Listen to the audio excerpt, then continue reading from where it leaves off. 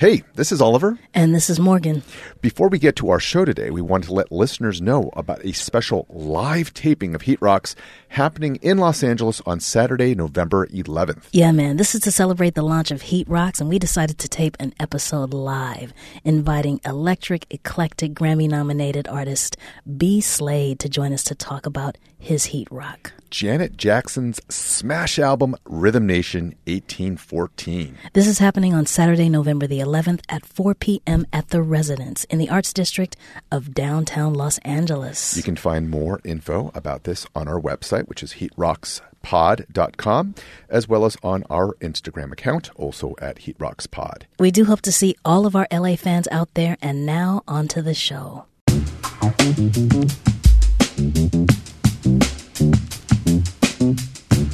Hi, I'm Oliver Wang with a slight head cold. And I'm Morgan Rhodes. I feel great.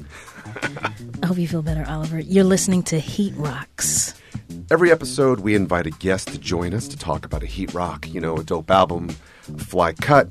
And today, we will be deep diving together into Common's 2000 album, Like Water for Chocolate. The perseverance of a rebel, I drop heavier levels, is unseen or heard. A king with words, can't knock the hustle, but I've seen street dreams deferred. Dark spots in my mind where the scene occurred. Some say I'm too deep, I'm in too deep to sleep. Through me, Like Water for Chocolate was Common's fourth album, and at the time was his most commercially and critically successful LP. At the tender age of 28 when he put it out, he had spent the 90s maturing from being this very brash upstart out of Chicago to becoming almost an elder statesman of sorts in the hip-hop world. And I do remember at the time I reviewed this album for the LA Weekly and said that it was, quote, filled with evocative detail and animated emotion that sets a standard for any aspiring artist to achieve, unquote. I'm not 1,000% sure if I still agree with that sentiment, but we can certainly revisit that point at some point today.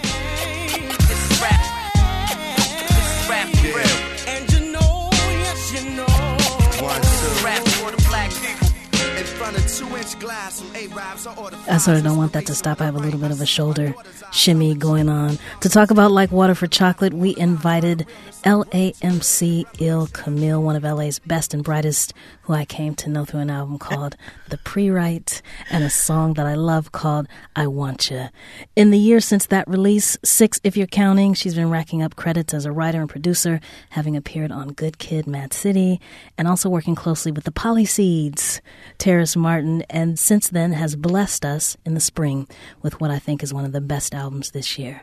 That's Heirloom, a 16-track story of loss, renewal, and evolution. Young chicks developing hips, innocence is lost. County building overly crowded, we pay the cost. In the back of the alleys, fiends barter for powder. Money, power, respect, self-proclaimed bosses. Buck pads and blunt raps, the first of the month. Gotta put paper it ain't to make something. See. That was Black Gold, like Black Gold from the Sun. From Il Camille's Heirloom, and Oliver and I are thrilled to have her on Heat Rocks today. Welcome to the show, and thank you for joining us. Thank you. Wow. I'm happy already. Can't stop smiling because I'm here. Dope intro. We're glad to have you. We got to ask, though, why Common and why Like Water for Chocolate? That album and just Common as an MC, as an artist. I mean, he talks to his community, to the ladies. You know what I mean? He's still very brash on the mic. I don't know. He's just like the most balanced MC that I know, especially if you want to put him in a conscious category. To me, he embodies everything. And he's a perfect pick. And then Like Water for Chocolate was, to me, his most complete album. I mean, Soulquarians and Jay Dilla on there, it's like, come on. I don't know. It can't be beat. It's kind of hard. So, yeah, it inspired me a lot. What was your introduction to Common? Was it on this album? Were you listening to his, stuff like When Did It All Make Sense or Resurrection? Or if we really want to go all the way Can back. I Borrow a Dollar? Yeah, were you messing with My dad introduced me to Can I Borrow a Dollar? Okay. And I think that I liked it because he liked it. But Resurrection and One Day It'll All Make Sense were the albums where I was like, oh, I'm a fan for real. That's when I really tapped in, and I became like a Common connoisseur ever since. Morgan, were you messing with Common back then? I was. I mean, there were issues around. I used to love her.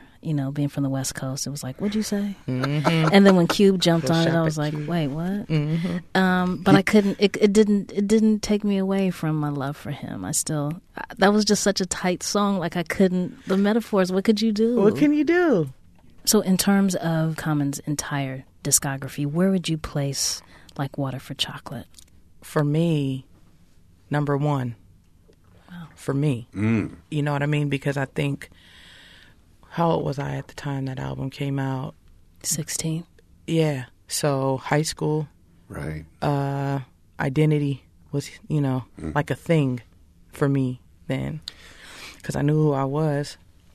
But, in high school sometimes that can be challenged. And I felt like Common was speaking to like identity and community and all the things that I recognized in my own family. But haven't heard on record from a man, like not during that time. So that's why it's like important to me. You know what I mean? Where were you in terms of your career as an MC? Were you already starting to write your rhymes then? Were you thinking about it? I was just a girl freestyling at lunch. I didn't learn the structure of 16-bar verse till 2011. Yeah. So during that time, it was just ciphers at lunch. It was just listening to beats and, typical high school hip-hop appreciation type mess, I had posters on my wall, nothing major. I didn't even think I was going to be an MC. I never thought about it. I mean, I was just thinking what you're saying about what you identified with Common, and that he wasn't necessarily certainly not the first MC to get introspective. No. But in that era, there were a few others quite like him that were doing it. And of course, throughout the 2000s, everyone else sort of jumped on that. And eventually we get Drake out of it. We don't have to go there. But right. What was it about – Morgan's looking at me like, why are you throwing shots at the God? But what was it about Common's introspection that spoke to you? And how was it different than whoever else you were listening to? Like, who else were you bumping then that you were kind of getting that maybe not enough of that, whereas Common filled that void? Well, Slum Village was in existence during that time, and I was a big Slumville fan. Yeah. I was listening to a lot of different people. I mean, I was still listening to Dog Pound, and I was listening to Erykah Badu because, like, the Soulquarian movement had kind of, like, been pushed into the forefront. I was into the roots. But just to have, like, all those different, I guess, ideologies, like, represented in one man, like one single being, I was like, oh, okay, for sure. Like, even Black Star was around, right. But that's still two people. To hear, like, dual perspective in one man was kind of cool. And I was like, damn, he represents, like, men that raised me. He sounds like he knows who he is, but it's conflicted. And it's talking about the world and family and little trivial stuff, Check it. Exciting, enlightening, inviting. I'm writing shit that I feel. Raps of black steel in the hour of commotion, the motion of calm. It's like that of an ocean devotion, cause I'm the earth, wind, and fire. A hip-hop by Rakim and Short, I've been inspired. My shit knocks and fire. So there's two different topics that I want to use this as a jumping off point. Let's start with the one that's more fun, which is talk a little bit about the Soulquarians, because you keep bringing them up. Yeah. Remind the audience, who were they? And why were they important in terms of as a production team? Well, Amir Thompson, Questlove, James Poyser. To me, he was like the front runner. He brought everybody together.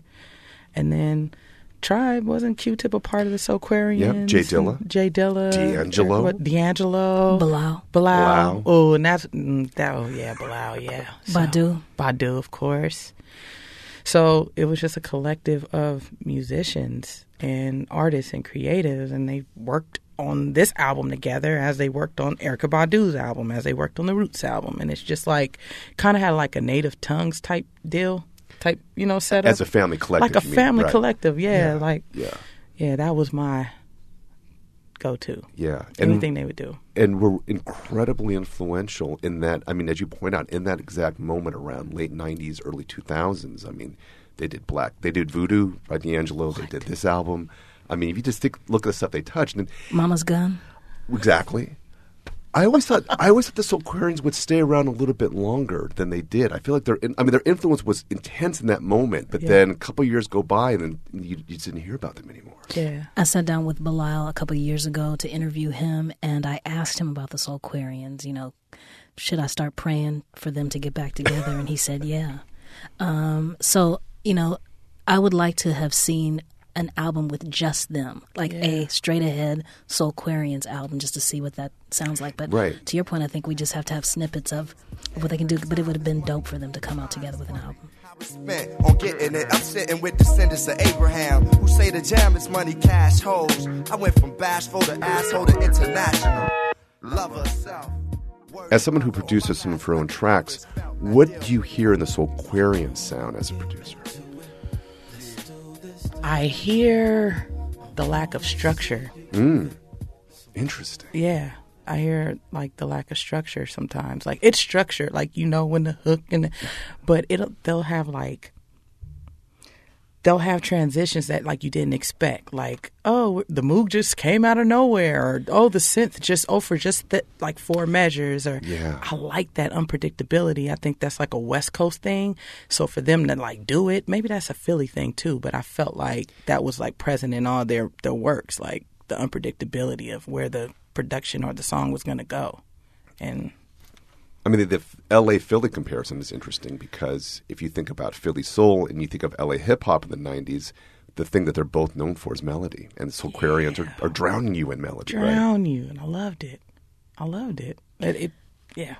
I was going to say that there are a lot of similarities to me between some of the Soulquarians production on what we're talking about and on Heirloom, because to me you have sort of a West Coast collective around you. You've got Iman Omari, you've got Sir, you've got Rose Gold, you got Georgia Ann Muldrow. Yes. And so Oliver and I have talked a lot about the sound of West Coast. Everyone's asking, what's in the water? Where did this come from? And we're like, we've been here. We've been doing this. We may not have had the collective name, but I see a lot of similarities between your albums because it's like a who's who of this new West Coast soul hip hop sound. Do you see similarities between like Water for Chocolate and Heirloom in terms of the production? I do.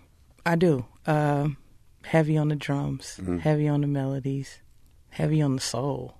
Like, those 3 things I feel like, the people that collectively worked on my album have, and I feel like the Soulquarians embodied that. And I think, we're inspired. Everybody that you named that worked on my album definitely is like Soulquarians. For sure.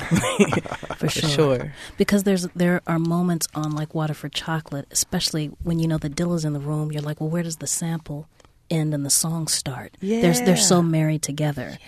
And I feel the same way about a lot of songs on your album, particularly like Duality. Yeah. You know what I'm saying? They're so married together. That's the beauty of Soulquarians, and I think that's the beauty, to me at least, of Heirloom. Thank you. Wow. I think one of the things that like Water for Chocolate did for Common was he had already begun this kind of artistic transformation from Can I Borrow $1 to Resurrection. A lot of people didn't see Resurrection coming. And the name of this album itself suggests reinvention, right? But to me, like Water for Chocolate was this big next kind of step in that metamorphosis.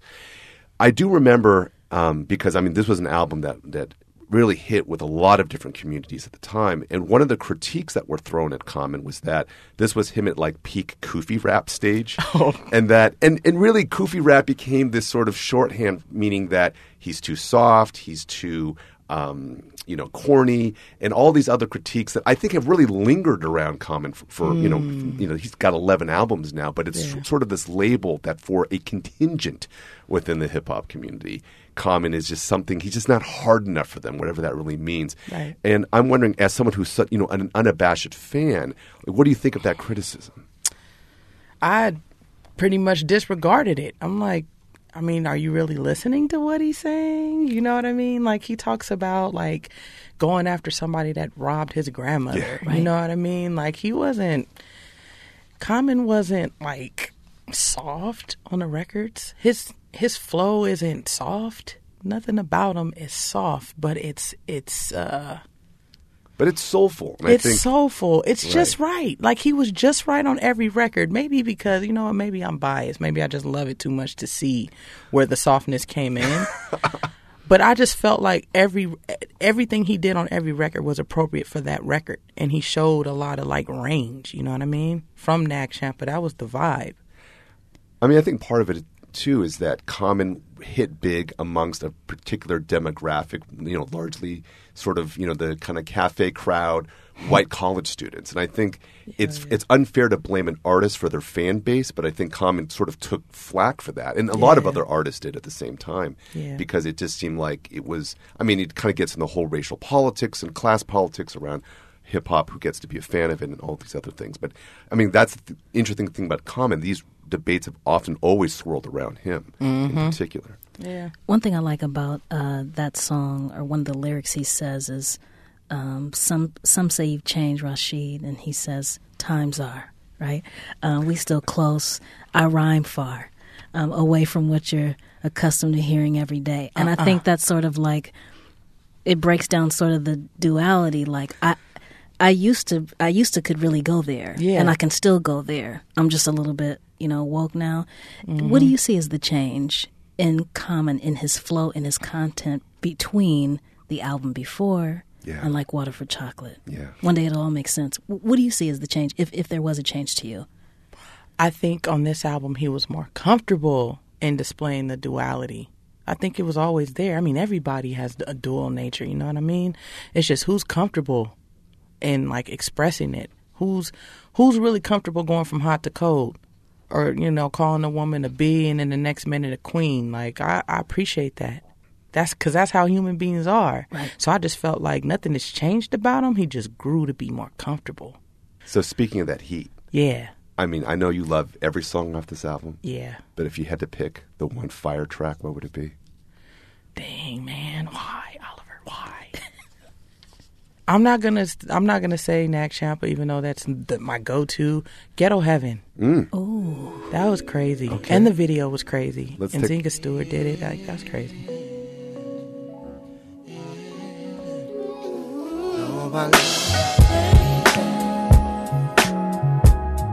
My baby loves me. Yeah, it's so heavy.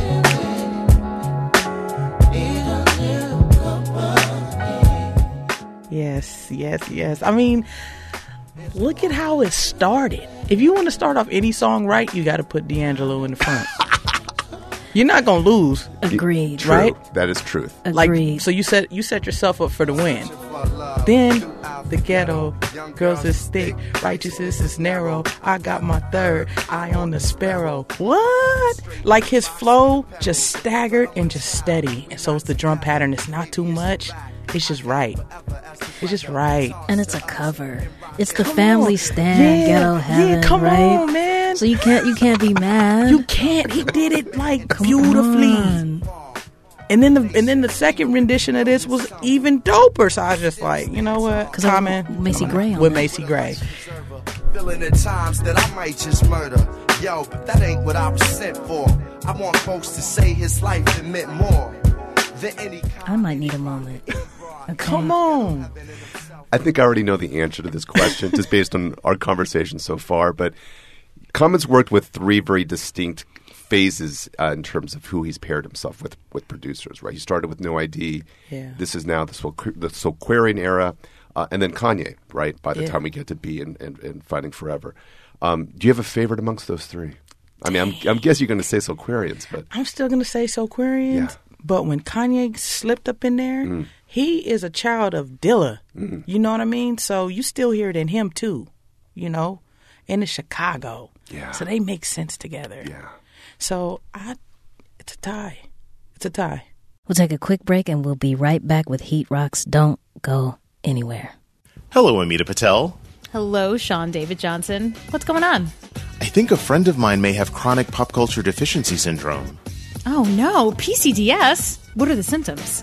Well, she doesn't know Wakanda from Westeros. Shameful. And she keeps confusing Aziz Ansari and Riz Ahmed. Oh my gosh, so sad. Kind of racist too, but what did you tell her to do? I told her to listen to our podcast, Inside Pop, of course. Fantastic idea. A weekly dose of Inside Pop will help anyone discover the best in TV, film, and music. Suffer from PCDS no more. Inside Pop has you covered every Wednesday on Max Fun. In celeb news this week, the hosts of Lady to Lady took a break from hanging with today's hottest comedians, actors, and writers to sell a sex machine. What'd they do with all that cash? Rent a party bus to go to Magic Mike Live in Vegas, of course. All of this on the heels of a salacious Sizzler session with Home Alone 4-star French Stewart. Want to know what the we're talking about? Tune into Lady to Lady whenever, wherever you listen to podcasts. Can you keep a secret? Neither can we. I love that Common talks about Assata, that he sort of tells Assata Shakur's story in Song for Assata. There were lights and sirens, gunshots flying. Cover your eyes as I describe a scene so violent, seemed like a bad dream. She laid in the blood puddle, blood bubbled in her chest. Cold air brushed against open flesh. No room to rest. Pain consumed each breath. Shot twice with her hands up. So, for those that don't know, Assata Shakur, a seminal figure in the Black Liberation Movement, the Black Panther Party, was accused of killing a police officer and has been exiled to Cuba ever since. There are lingering theories about if she did or if she didn't. We know what side Common was on this song, and a great many of other of us. With guns to her head, every word she got hit. Who shot the trooper, they asked her. Put mace in her eyes, threatened to blast. In Warrior Sankofa, you say, I used to read The Green Eggs and Ham, and then I read about Elaine Brown. Mm-hmm. And you also have one of my favorite lines in Black Gold, where you say liberation is gangsta. You and Common both shout out critical figures in the Black Panther Party. Mm-hmm. How much did Like Water for Chocolate influence your own social consciousness on wax? That's so crazy, because as that song was playing, I remember I was reading A Taste of Power by Elaine Brown at the time that this album came out. So when I got to, the Song for Assata, I was like, oh. And I just delved in more. It just made me be like, oh, more, women, more leadership. Like it, I don't know. I just became even more interested knowing that there was a song that was kind of representing like what I was interested in at the time. So yeah, Elaine Brown and Assata Shakur, for me, those two figures became important in how I kind of like am now. And for Common to talk about it, I was like, oh, I'm even more in love with you, so this is crazy. Yeah. He can't lose. He couldn't lose. I'm telling you, there's nothing you can say to me about this album, like, negatively. I don't even think there's, like, nothing. And even when you strip it down to its layers, as we could do on and on, let's just talk about that. It just sounds good. It just sounds. He could have been talking about Green Eggs and Ham, but the production just sounds good. Yeah. Shout out to the Soulquarians again. Shout out. So my question is, and we ask this of all of our guests. I know it's hard to pick because we are in love with every possible song on here. Okay. But for me, the slept-on jam is Funky for You. What? I'm a child of the 87. What? That's the one that you dance to. Right. But it doesn't get talked about in the same way as The Light. Right. And Nag Champa. So for you, what's the sleeper jam? The sleeper jam is Funky for You. And I felt like people just, it was like too much of an upbeat, you know what I mean, thing for people to accept. They were used for the boom bap, but you had to move. Like, let's not front on that track, you know? All right. We'll make it funky for you. I'm a child of the 87, from the streets, get on the beat and go, I can break it down like whatever you or some king I'll be here forever. All right, I gotta confess, I was one of the people who was not feeling this as a single. Oh no! If it had been like a deep album cut, I would have been fine with it. But when they put this out on 12-inch, I'm like, why? Like, you got this whole album. Like, why would you put this one out? I'm sorry, on, brother Wayne. I'm sorry. But what are you hearing, Camille? What are you hearing in this track? I love that. I was always dancing to this. This was my one. When I would fake DJ, this was one I was gonna play. This was you. Out of Common, yeah. As long as it's funky, all right. It was like an auntie jam, like. It is, and I am an auntie, and so I feel it. You can skate to this, you can dance to this, you can fake DJ. There we go. This. There we go. This is the. Come on, Oliver. Come on.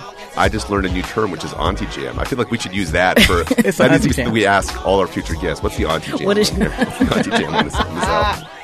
Yeah, we keeping you on production. Okay, you getting us all the way together on here. Wow for the ooh, baby girl, let's go half for the child for the ooh. Lick shots, pop, lock, and plow for the ooh. Like rock, I move a crowd for the ooh. You talking loud and ain't saying ooh. I think the other thing about Common right at this moment is that he maybe transcends is a little too dramatic way to put it, but he had been such a Chicago artist up until that point. And I feel like Water for Chocolate, he kind of expanded beyond just a city and really became, I don't know, national. Something that it wasn't like he left Chicago behind, but he just seemed bigger than that somehow. I'm wondering if that's an impression you had. Yeah. I think that was when I realized, like, oh, he's kind of cracking, for a lack of a better term. But I'm like, he's not a local or just like, in the box conscious artist. Like, I feel like everybody was gravitating to him, and maybe that was part of the problem. That's why he got so many critiques about being soft and whatever, because he couldn't be contained. It's like we knew he could kind of go into any other genre. He looks good. So like the commercial appeal with like the good sounding music, it was like, oh, he's not just going to be in the shy anymore. I wanted to talk a little bit about the art for like Water for Chocolate. Yeah. Because I think nothing said this is a different album than the artwork. You're like, okay, colored only. You want to describe it real quick? Yeah.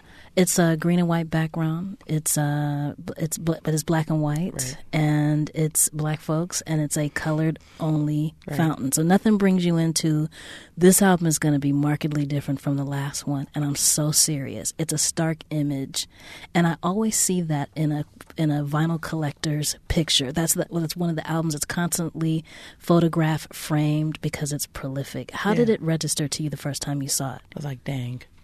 And that's when I really start tapping into Gordon Parks. You know what I mean? Like, sure.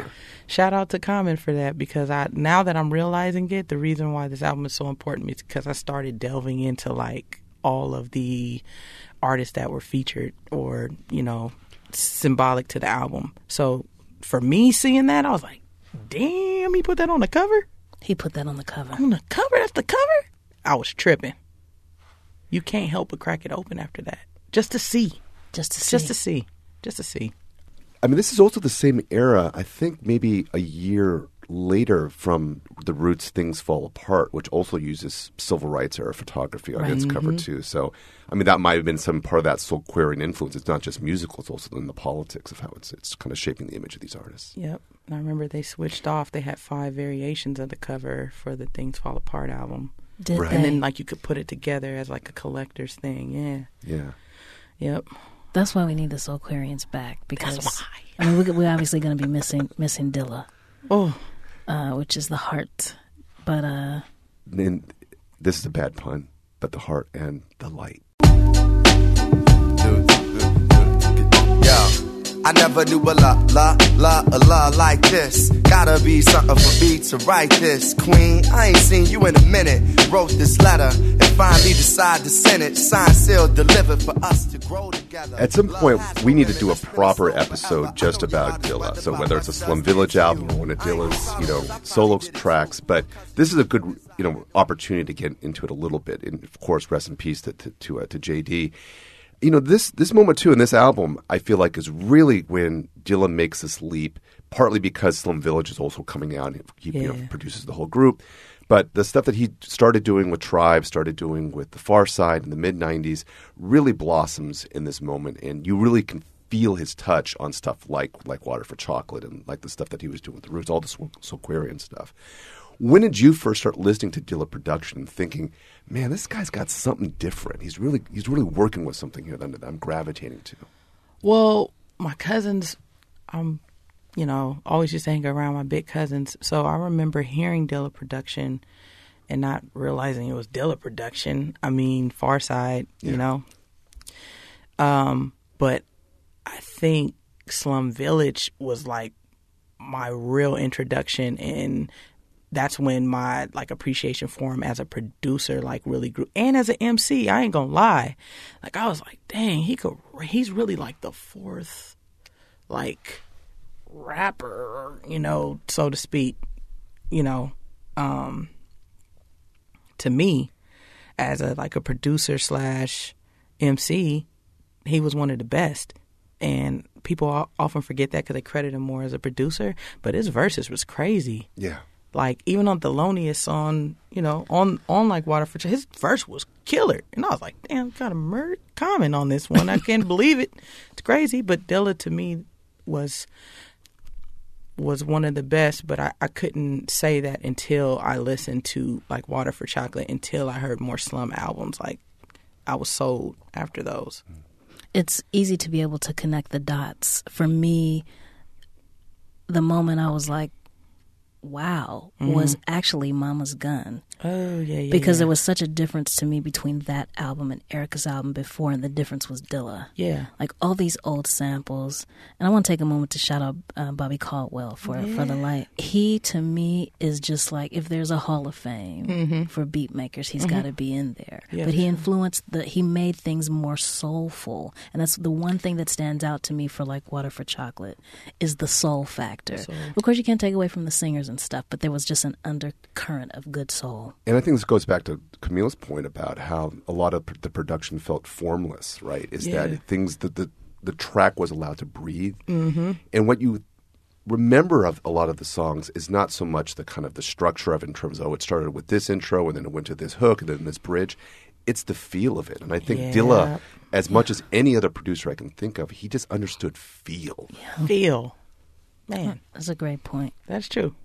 If there was any song on this album, if you had any song on here that you could either remix or remix as a producer, or even have a guest verse on one of the songs, which one would it be?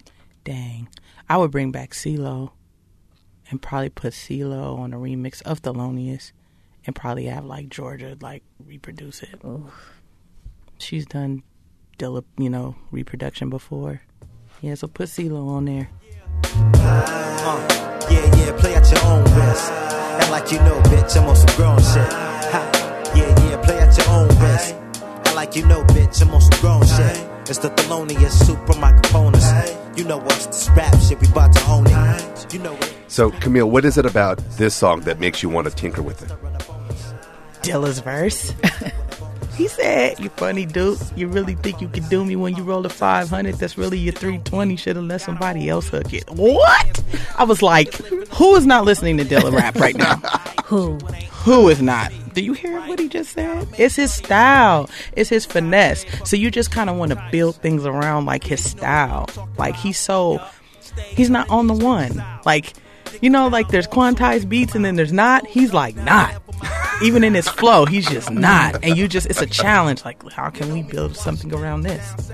What? Crazy. Right? It's like a game we never played out.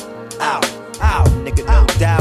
Nigga, get live, get knocked the fuck out. Word up, just be about what you about. I like you bringing Georgia into it because I think she bodied that Untitled. What?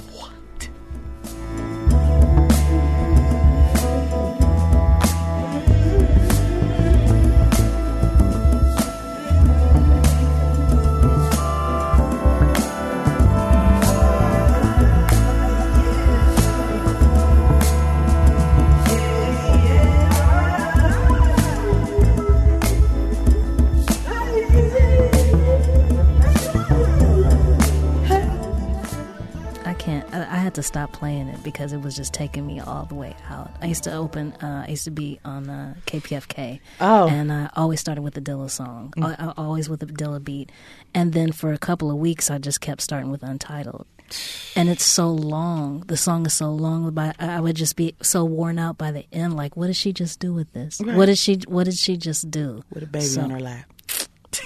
When the quad ain't on her lap, just, okay, yeah, I'm just going to play and make it amazing.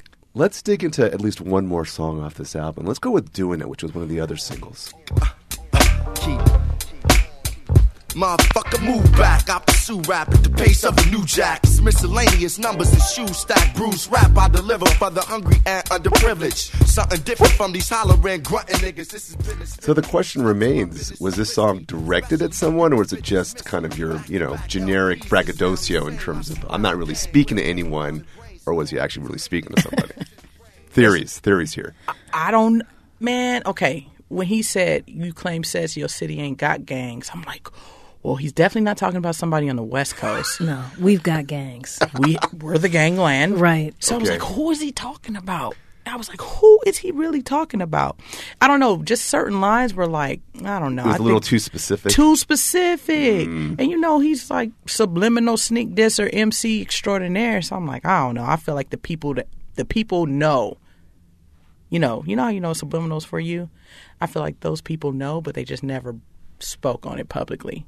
I think that also speaks to sort of the duality that you talked about, that you all trapped up in him burning this incense, but behind this incense is a diss. Don't miss it because he said something, right? So he can go there. I mean, this is still the guy that called Drake Canada dry. I had to bring yo. So we want to ask if you could sum up Like Water for Chocolate in 3 words. If you had to describe it in 3 words, what would they be? Heartfelt,